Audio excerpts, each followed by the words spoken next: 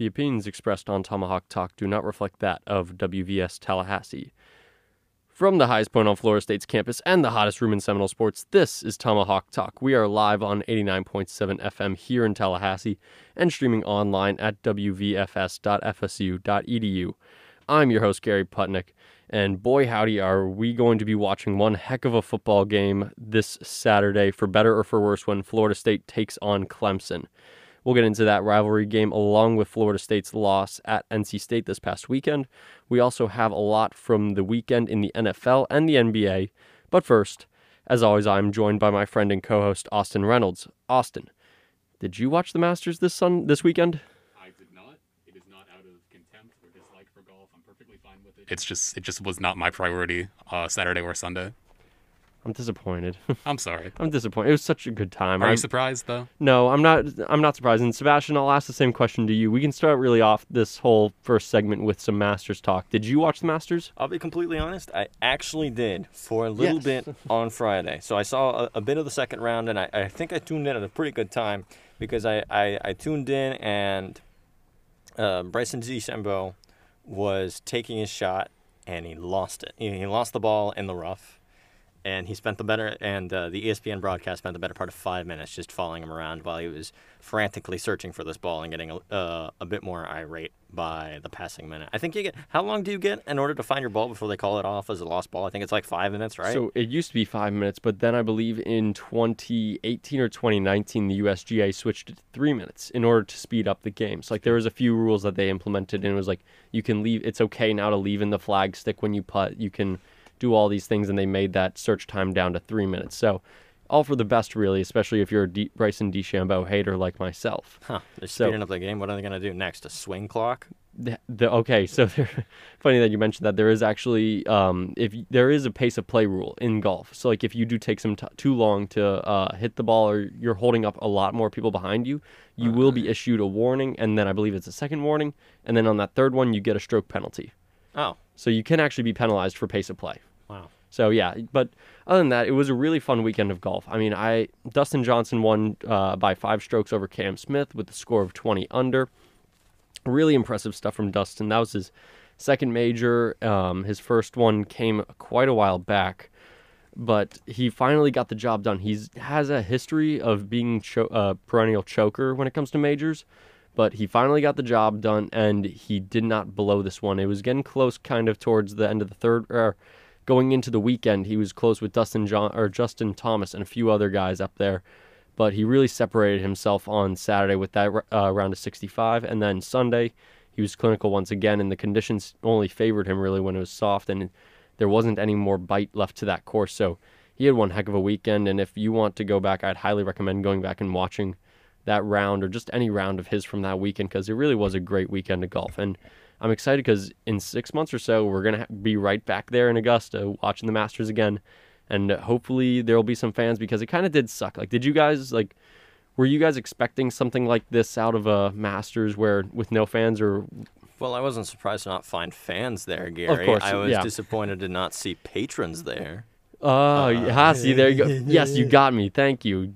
Corrected me on that one. I corrected you guys last week, but thank you for correcting me there. But it was cool to see it without patrons, because it's a course that you don't get to see in its raw beauty like that. You always see it with hordes of patrons out there, but now we got to see it kind of just every little inch of the course that you don't see too often, and so that was nice. But it's one thing that you just need to see one time. I'd rather be watching that with a ton of fans out there and hearing roars after when Tiger makes a birdie.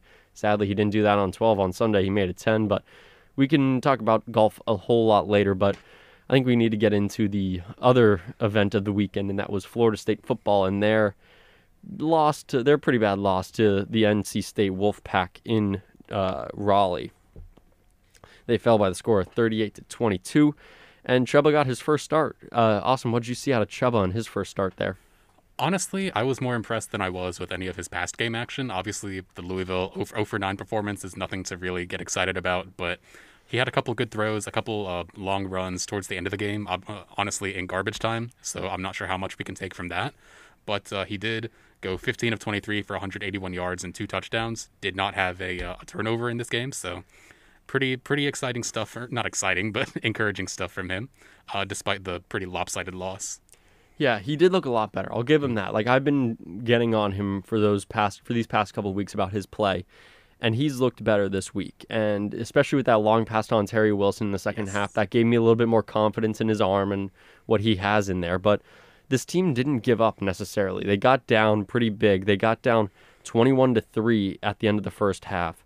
But then they came back and they won the second half 19-17. So that is encouraging in a way. This was looking like a very lopsided loss going into the fourth quarter when it was about, 28-35, 35-9. So really not looking too good. But then they got a couple then they started to look a little bit better and they turned it around that fourth quarter. So maybe you could say it was NC State taking their foot off the gas pedal, but I'd rather see Florida State try and put up some points rather than them just lying back and saying, okay, we lost this one, let's get it on to next week. They really wanted to get that experience. And like I said last week, they had about 78% of their roster as freshman or first-year players. So this is that youth movement coming about. And I know Norvell said it's not a youth movement. They're really just trying to play the best players they have. But do you think this is really the best roster Florida State has? I don't know if it's the best roster. I mean, with some of the injuries and departures that came within the past week, obviously Jordan Travis was injured, Tamarian Terry no longer with the team, Devontae Love-Taylor and Marvin Wilson not going to play the rest of the year. It's entirely possible that the guys that filled those spots were the best at their position. And the same could be said for really any other position on this team. If the coaching staff deems that freshmen and sophomore players are better than some of the upperclassmen at those same positions, then by all means, I'm willing to commit to this youth movement. Yeah, and necessarily I didn't think they played poorly for a youth movement. It's what you would expect, especially with Bailey Hockman, who's now about 21, maybe 22 years old. Mm-hmm. That's what you should look like at that point going up against freshmen. It should be that sort of disparity when it comes to talent. But they didn't play terribly, and it really did show. So I'm happy with it, but what do you think? You mentioned the players, Devontae Love-Taylor on the offensive line, Tamarian Terry, wide receiver, and then defensive lineman Marvin Wilson. Which one of those three will be missed the most? I would say, honestly, Devontae Love-Taylor, because on an already struggling offensive line, he was definitely the most consistent performer there. So even if some of the younger guys are able to step up and fill his spots decently well, just the consistency that he was able to bring to that group of five is going to be sorely missed. I mean, Marvin Wilson would have been the obvious answer a couple weeks ago, maybe, but he's been largely quiet this season. And then Terry, I mean, he's just been dealing with so many injuries recently that it's hard to count on him to have those 100-some-odd yard games, those deep catches that we're so used to seeing from him. So I think it's Devontae Love-Taylor for sure. Yeah, I'm with you on that one. And the offensive line, they didn't play that bad either. They only gave up 3 sacks this weekend, and they only had 3 QB hurries, or Chubb only had 3 QB hurries that game. So not necessarily that bad considering what we saw against Pitt, but granted, Pitt is the best defensive line in the nation, arguably. Mm-hmm. So it's tough to say there. So maybe there's a little bit of a bright side. Maybe they're going to start getting some confidence heading into the rest of their games, but it's not this weekend. It's kind of tough when you're looking down the barrel that is Clemson football heading into Tallahassee this weekend.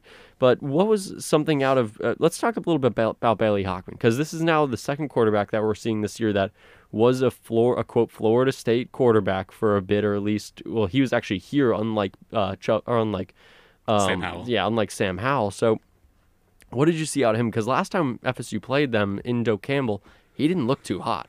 Yeah, I was honestly expecting more of the same, and probably shame on me for expecting the same kind of performance from a guy with another year of experience under his belt, but he looked very seasoned, which, as you said earlier, should be expected of him. He is 21, 22-ish years old, going up against a largely younger team in Florida State, especially on defense. So he looked great there, had a couple nice tosses early in the game. There was, I think, like the 20-some-odd yard touchdown throw in the first quarter to put NC State up 14-0. I forget who that was to, but that was phenomenal. He had a bunch of great throws, especially on that first drive. Like, the scripted drive could not have gone a whole lot worse or a whole lot better for NC State. So he was really consistent. Did have the one between the legs interception that was incredible by Jarvis Brownlee, but other than that, he was really without a blemish. That's FSU's play of the year right now for me. I mean, like, I think ACC Network tweeted out, so go check their Twitter or their Instagram, because I'm sure it's out there, because it is really tough to describe it, and we wouldn't be doing it any sort of justice by giving you our play-by-play here on radio.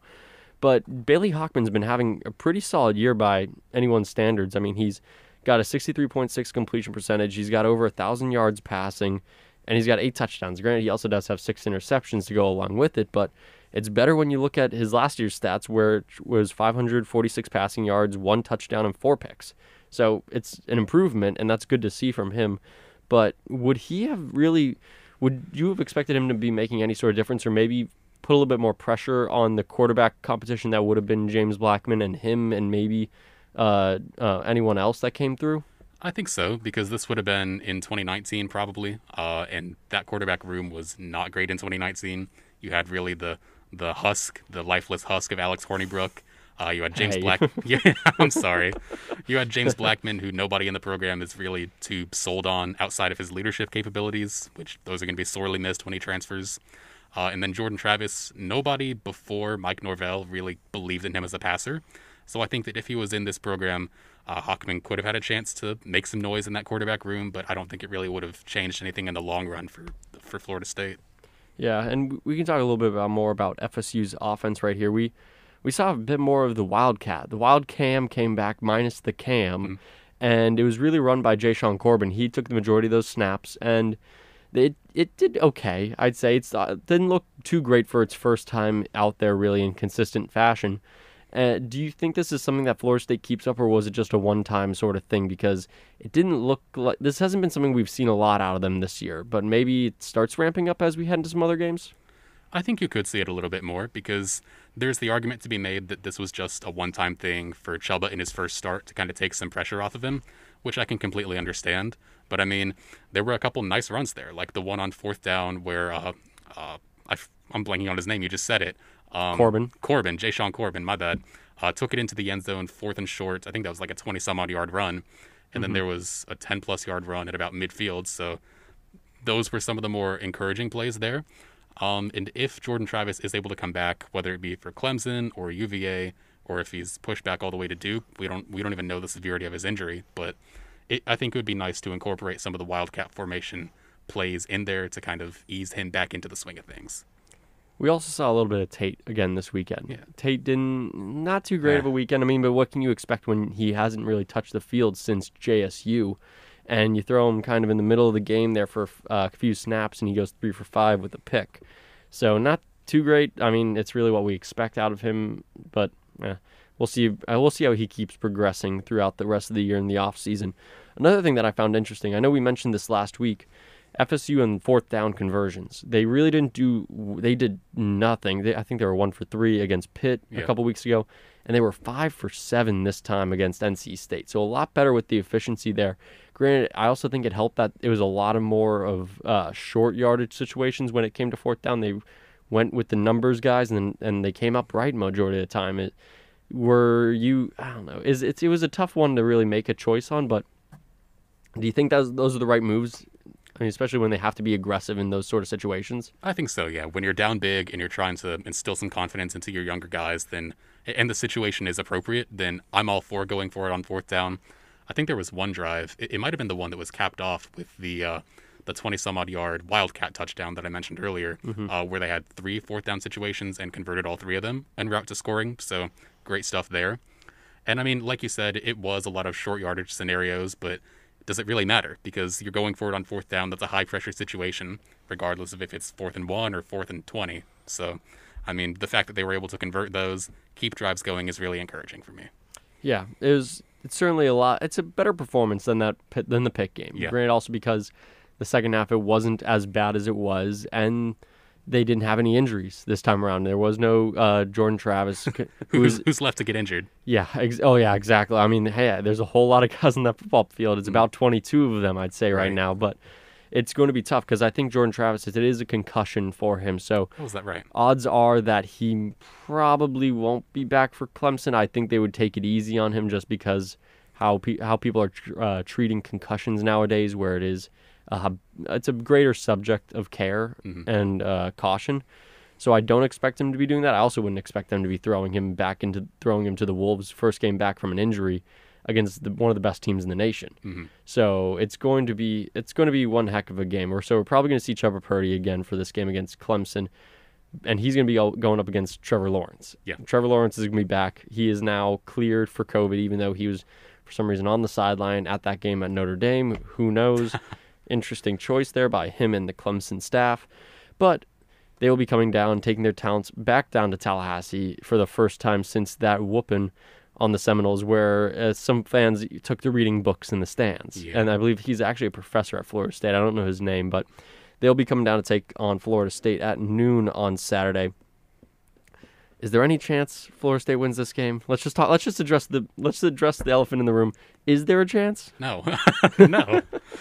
Like, I mean, there's always a chance. Like, there's a small, like a snowball's chance and you know where. It's not going to happen, but, I mean, any given Saturday. That's the saying. I mean, any given Sunday, but let's apply it to college football, any given Saturday.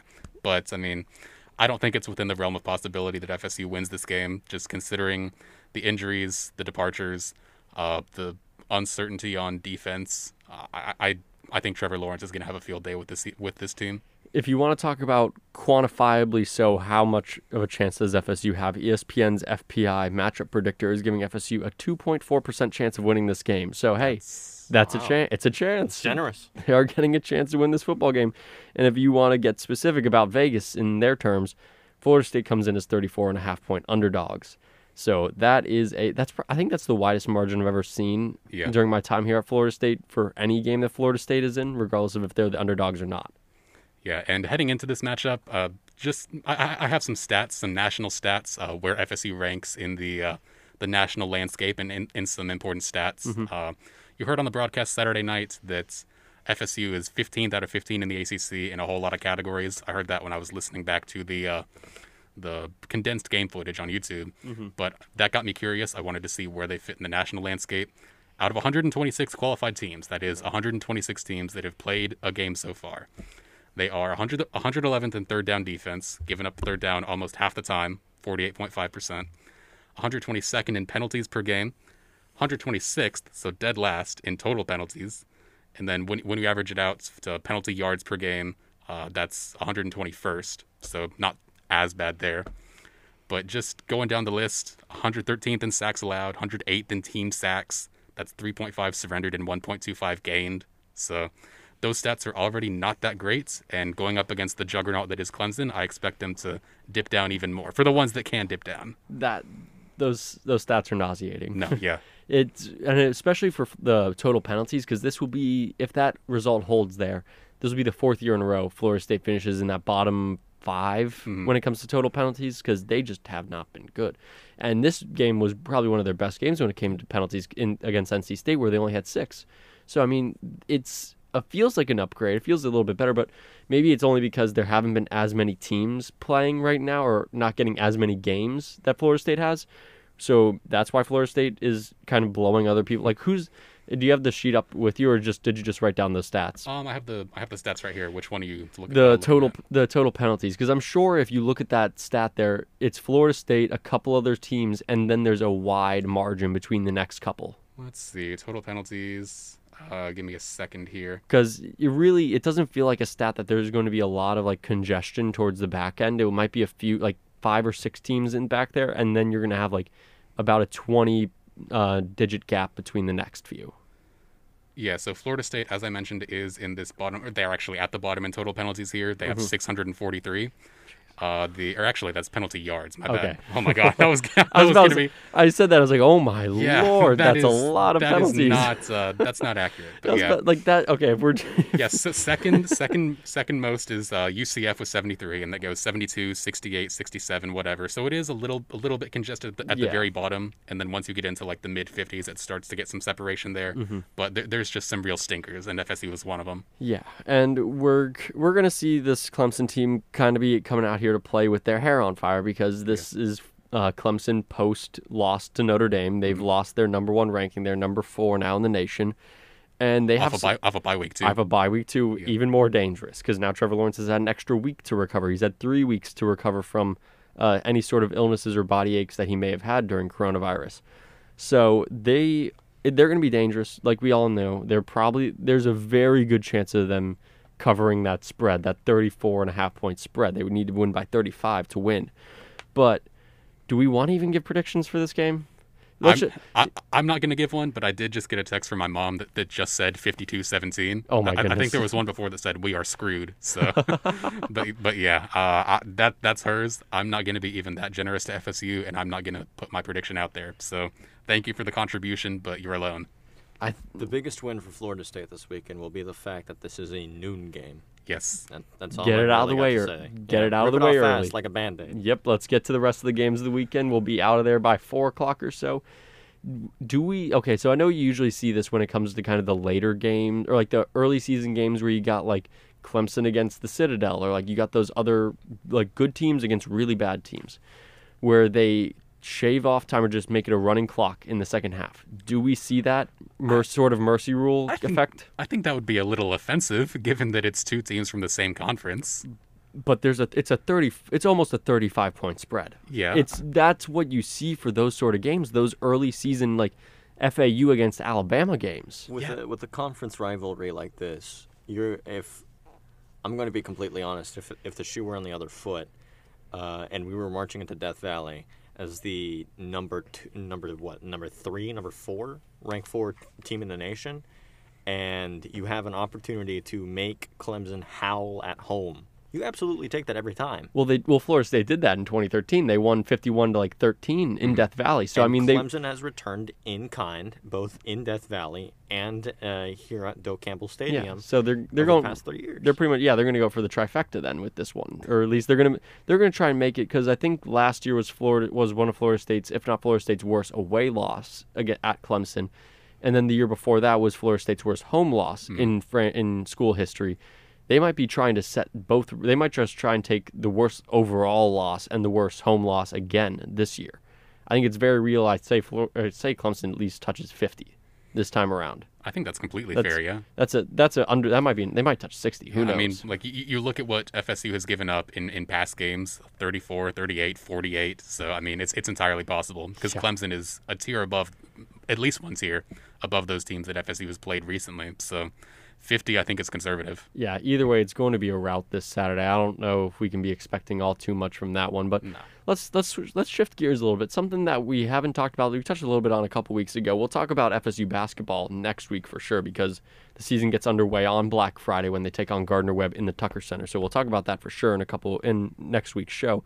But Florida State soccer, they have taken the ACC women's soccer title this year as they took down the number 2 team in the ACC, North Carolina, 3-2 in the finals on Sunday afternoon. That was a great game. Who was it? It was Clara Roberts. Yeah, she got up. She gave the Noles a 2-0 lead very early on with a header off a corner in the second minute of the game, and then she had a strike from outside the 18 to put it off the right post and in, to give them a nice lead, and then UNC started to creep their way back once Florida State got up 3-0, and then they got a goal in like the 88th, I think. 88th minute, yep, just at the end of the game, but they weren't able to get a comeback going. Where does this cement Mark Krikorian's status in the ACC soccer coaching hierarchy? Because I know everyone always talks about UNC and their coaching staff, and they talk about there's a ton of other schools that they go on and on about, but you never really feel like Krikorian gets the respect he deserves. That's true. And I feel like after this run, going up 3-0 on UNC just after the first half, they were able to get 2 goals later. But to make it such a lopsided affair when nobody really expected that, I think serves to really improve his legacy. FSU, they've been competing in the ACC with UNC, competing on the national landscape in recent years. And even then, he hasn't really gotten the respect he deserves. So while there is no national championship to be won right now, this is the highest achievement that he could get so far. So I think this definitely cements his legacy as one of the current GOATs. I think you got to feel like with his legacy, or in the recent years, people have probably been writing him off oh, he's not that great of a coach because he's had Dana Castellanos running the show, and you don't really need to do that much coaching when it comes to Dana. She is one of the best, if not she was the best amateur player in the world at the time when she was at Florida State. That's why she's now at that Atletico Madrid over across the pond. But I really do believe he is, if he's one of the best, top 3, if not the best coach in the ACC at this moment, because this should have been a rebuilding year. This should have been a year where they didn't really compete for a title. Maybe they were hanging in the top 5 in the ACC and maybe won a couple games in the tournament, but they just dominated in all facets of the game. They never trailed for a minute, not even a second this season. And going into this game against UNC only trailed for 20 seconds going into this game. And they had UNC on their heels for that whole first half. And that's something you just wouldn't expect. And so just hats off to Coach Krikorian and his team there. They did a phenomenal job this season. And they're going to have to wait a long time because it's going to be about till April where they can defend and make a run at that title for the national title when the tournament gets underway, because a lot of teams delayed for the spring season. So they got to do a lot of practicing. I'm expecting, I don't think they've announced it yet, but are they doing a spring exhibition schedule? I have no idea. I don't know what the ACC is doing. I do know that, like you said, some other conferences are playing their seasons in spring. So, I mean, if COVID willing, FSU is going to have the chance to make a run at that national title. I have no idea as far as exhibition, if it would just be for teams that would be in contention for the national title, or if they would want to bring the entire ACC back to get some reps in. Who knows? You got to hope they're giving them some sort of exhibition schedule, because they can't go and just practice for 3 or 4 months, because that's not going to do you any good when it comes to getting into real speed games against teams that are in mid-season form. Exactly. So it's gonna be a lot of fun to watch, and certainly keep your eye on Florida State soccer as we kind of make our way through the spring, because we'll probably hit them up with some more updates and all that once we get closer to the NCAA tournament. But let's talk a little bit about the college football landscape as a whole now. We got our old friend Jim Harbaugh coming back. We're bringing him up again for about the third week or fourth week in a row. And not for good reasons. Once again, every single time it's not been for good reason. I feel like there's never a time to talk about Harbaugh unless it's a bad reason. You never say, oh, he's such a great coach right now. It's always, oh, he's on the chopping block. And rightfully so, because they got beat pretty bad by Wisconsin, 49-11. The Wolverines are now 1-3 on the season.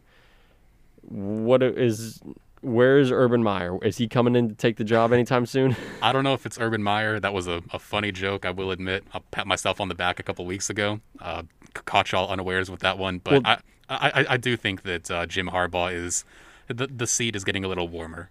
Did you see who's picked up on your... It seems as though he might be a listener to Tomahawk Talk. Did you see who picked up on the Urban Meyer maybe to Michigan take? I did not. Stu Gotts of the Dan Le Batard show. I was listening to their show earlier this morning, and he said Urban Meyer Michigan collision course. Ooh, so I'm a fan of his. He's a fan of mine now. That's high praise. There you go. Game respects game. So yeah. I'm with you. Urban's time is limited right now.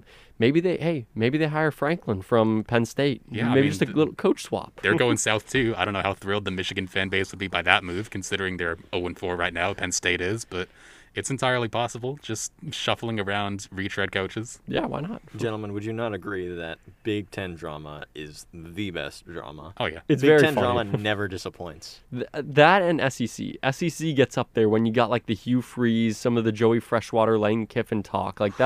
Some of those are my favorite stories out there when it comes to this college football landscape. The bowl season last year was capped off by probably the best unsportsmanlike conduct call we've ever seen. It came out of the SEC. That was almost a year ago this week, because that was the Egg Bowl last year. That was the Egg Bowl. It was Ole Miss, Mississippi State. Oh, I was watching that game with my dad. We were dying laughing on the couch. What a game that one was. But Urban Meyer or John Harbaugh or Jim Harbaugh, whatever. John Harbaugh, his job might not be safe either after what we saw last night against the Pats. That was tough. Bill Belichick did turn on the rain machine in that last drive, but we'll get to the NFL later. But yeah, Harbaugh, your job ain't too safe at the moment. But we did have some postponements in the SEC and the Big Ten. We had 4 SEC games get canceled / postponed. And we did have Ohio State, Maryland, which I was looking forward to. I really was excited for that one, especially the way Talia Tagovailoa has been playing recently after that bad loss to Northwestern to open up their season. And I know I actually did also see there's a rumor that maybe the playoff delays the actual playing of the playoffs for a bit, just to maybe give some teams some time to recoup and get everything settled going into bowl season. Is there any chance of that was a major delay happening to college football, or are we just going to get these little game here, game there sprinkled in. I think if it gets bad enough that, say, the Big Ten is only able to play, like the big contenders in the Big Ten are only able to play 4 or 5 games, then you could see that, because they're just not going to have a lot of real game opportunities to get set for whether it be the playoffs or the New Year's Six or whatever bowl they're going to. So if the Big Ten is hurt in such a way, because they don't have any flexibility with their schedule right now, they would have to just flat out cancel a game like they did for Ohio State and Maryland. They can't just move it to a bye week. There are no bye weeks in the Big Ten. So if that situation arises, I could definitely see the playoff being moved back a couple weeks or 3 weeks to accommodate for that. I'm going to piggyback off of Austin here, and I definitely agree that you have to take whoever's going to be in that top 4 into context when really determining whether or not extending the playoff or pushing back the playoff is on the table for the NCAA. I think if Notre Dame remains in the top 4, it just cleans out the rest of the ACC, maybe loses a game to Clemson at the very end. If you have just teams up that are up north that are maybe more predisposed to being, predisposed to playing it safe. That's the word I'm looking for. Mm-hmm. Playing it safe with the virus, then you might see a pushback. But if it's all going to be Southern teams, if Clemson comes roaring back, if Notre Dame stumbles, if Alabama remains atop the AP poll, if Florida comes back and just wins out the SEC apart from the Bama game or whatever, which would be the SEC championship, I believe, if I'm not mistaken. Mm-hmm. Then I think you'll see less of a push to see that. I think the teams, unless it's really bad, where there's maybe half a dozen or a full dozen players on any of these given programs that are out under the protocols, then I'd really think that the geographical context of where these teams are playing or which state administrations they're playing under is something that we're going to have to take a look at down the road in January or maybe even December. I really do see the only way a major delay comes is if you do see Ohio State lose a game. If Ohio State loses a game and maybe their season ends on a lost game, and then because they have a couple more games at the end of their season get delayed or canceled, I think the committee says, hold up. They gotta play these games. Mm-hmm. They gotta come in here. Like there might be a little bit of funny business coming into this playoff this year. It might just be a little bit of convenient delays coming around the corner. But we'll get into our college football playoff predictions because we do have the first playoff ranking coming out tomorrow night.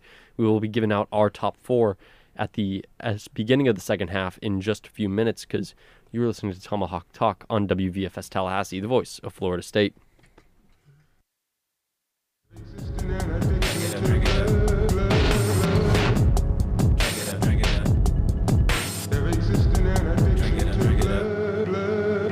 Everybody wanna kill a moment for the moment, but they cannot kill what cannot die. There wasn't ever really an opponent for what they figured was only 3/5 human, and they thought they could enslave by disconnecting from the truth. But look, your brother George is back again and never did look fine. I said it's time to gather up another meeting of the Inus. Said they couldn't kill him in America, can't either, and he been sleeping since 71. Ain't it time to feed her, really sip a little something. He up in a Cadillac with Lil Bobby Hutton, riding shoddy with the shotty, swooping up the cousins. They still whooping for your blood. Bobby Steele is at the door, but then he grew up at the club, and brother L just keeping souls on ice till the time was just right. Now suffices. Emery got the scene drawn up nice, and a Feeny here with pocket.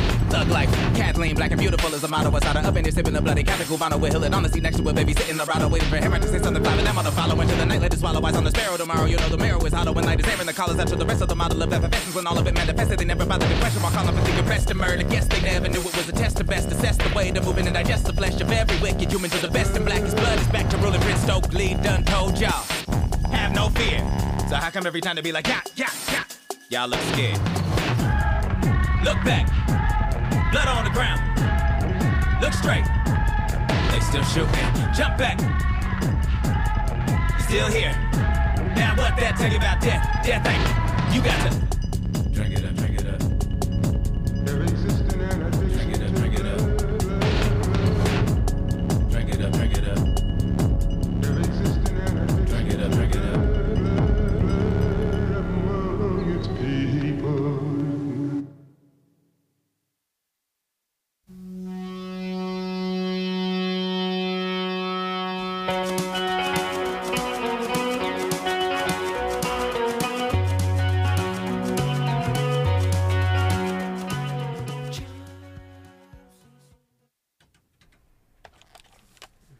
Welcome back to Tomahawk Talk on WVFS Tallahassee, the voice of Florida State. We left y'all off with a teaser of our college football playoff rankings because they do come out tomorrow from ESPN on their platforms, and we will find out who the official top 4 in the nation are, and the rest of that top 25 there, but really who cares? It's only the top 25 that we care about, or top 4 that we care about. But because we've really only just been dealing with the AP and the coaches polls as of recently, so let's get into it. Do we want to go kind of who's each our number 4, or do we want to just give it out who's our top 4? I would say just top 4, All right. just to get it out of the way. Let's start with you, Austin. I would have to go Bama 1, Notre Dame 2, Ohio State 3, Clemson 4. Just pretty much chalk, but I think Clemson does get the benefit of the doubt despite the loss. There are some undefeated group of 5 teams that could make a case, but Clemson's dominance outside of that one game against Notre Dame is going to carry them to the 4 seed, for now at least. Sebastian, do you have anything? I do, actually. Let's see it. Bama 1, Ohio State 2, Notre Dame 3, Clemson 4. I don't think that counts really as ACC bias because the other one would obviously be like Florida at this point as a number 4. As it really boils down to how either championship goes.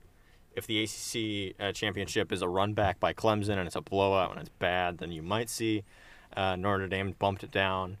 If you see the same thing in if like Florida wins against Bama for the SEC championship, then you might see like Florida sneak into that 4 position. I'm biting my tongue while I say this. It pains me greatly, but Florida is. I know I try to. I've avoided talking about Florida, but I really can't any longer. It's a spectacular program. We're gonna have to address them sooner or later. Yeah. We're gonna have to really address them because I know we jokingly address them like, okay, well, it's Florida, haha. We're gonna poke fun. They're not gonna beat Bama, which they aren't. They're But not. yeah, we'll get into them in a couple of weeks when things maybe start to get a bit more serious because they did play a great game this past weekend, and they do put up a ton of points, even without Kyle Pitts out there. But we also are joined by our V89 anchor, Max Escarpio. Max, how are you doing, and do you have a top 4 for us? Yeah, I'm doing great. For my top 4 right now would for sure be Alabama, then Ohio State, and then Clemson, and then Notre Dame. Notre Dame looked good against Clemson, but we still need to see them with Trevor Lawrence, and UF is creeping in there. Kyle Trask is in the race for the Heisman this year. I kind of like that I don't know about putting, you said Ohio State at 2 or Clemson at 2? No, I put Ohio State at 2. Ohio State at 2, Clemson 3, Clemson, Notre Dame then 4. Notre Dame. Okay.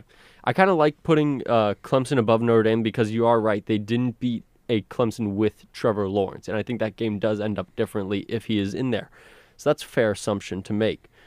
But I don't think you guys aren't going to like what I'm doing with my college football playoff ranking. boy. I'm going to do it. Gary's always got to be out there. We all can't just choose these same 4 teams. Reset the timer. It's been 0 days since Gary Putnick has had shenanigans on Tomahawk Talk. I'm coming in with a lot of shenanigans. I'm going with Alabama number 1. I'm gonna stay with Notre Dame at number 2 because they have played their schedule. They've played their schedule. They didn't ask to not get Trevor Lawrence, and they could have lost. They could have lost without a Trevor Lawrence there, and what we've said about them then. But they won. So they played their schedule. They won. Then we're gonna go with Clemson at 3, and then we are going to go with the Cincinnati Bearcats at number 4. Get Ohio State out of here. They've only played 3 games, and their best game they've played has been against Penn State. That's the best team, the best team they've played. So what are we really saying about this team and who they're going up against? And I know you could say, oh, they played Rutgers, but they played Rutgers, and Rutgers maybe isn't that good. They're pretty good, but not that good. But Cincinnati, they've played a great schedule, and I was thinking about putting BYU in this. I was flipping BYU and Cincinnati. I was going back and forth, but it ultimately came down to the fact that Cincinnati has more top 25 wins than BYU. I like BYU. I love what they're doing over there in Provo. But the Cincinnati team is a lot better. They have a lot better of a defense than BYU. And they are really going to be tested coming down the stretch here. They got UCF this weekend, Temple, and then Tulsa.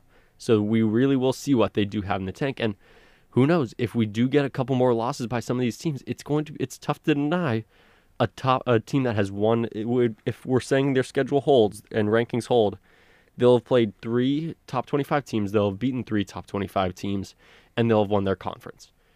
Are you going to say that team is worse than a team that was only played a 6-game schedule and lost one of them and won a conference title? I feel like we have this discussion every single week, and it gets tougher and tougher every week because Ohio State, well, they didn't win this weekend because they didn't have a game to play that they could win, but Ohio State has won all the games they've played so far. And, I mean, really the only scenario that I could see a BYU or a Cincinnati sneaking in, even if they do win out, is if Notre Dame beats Clemson again, because at that point Clemson would just be out of it, and if Alabama beats FSU in the SEC championship game, because there would be no second team from the SEC. Mm-hmm.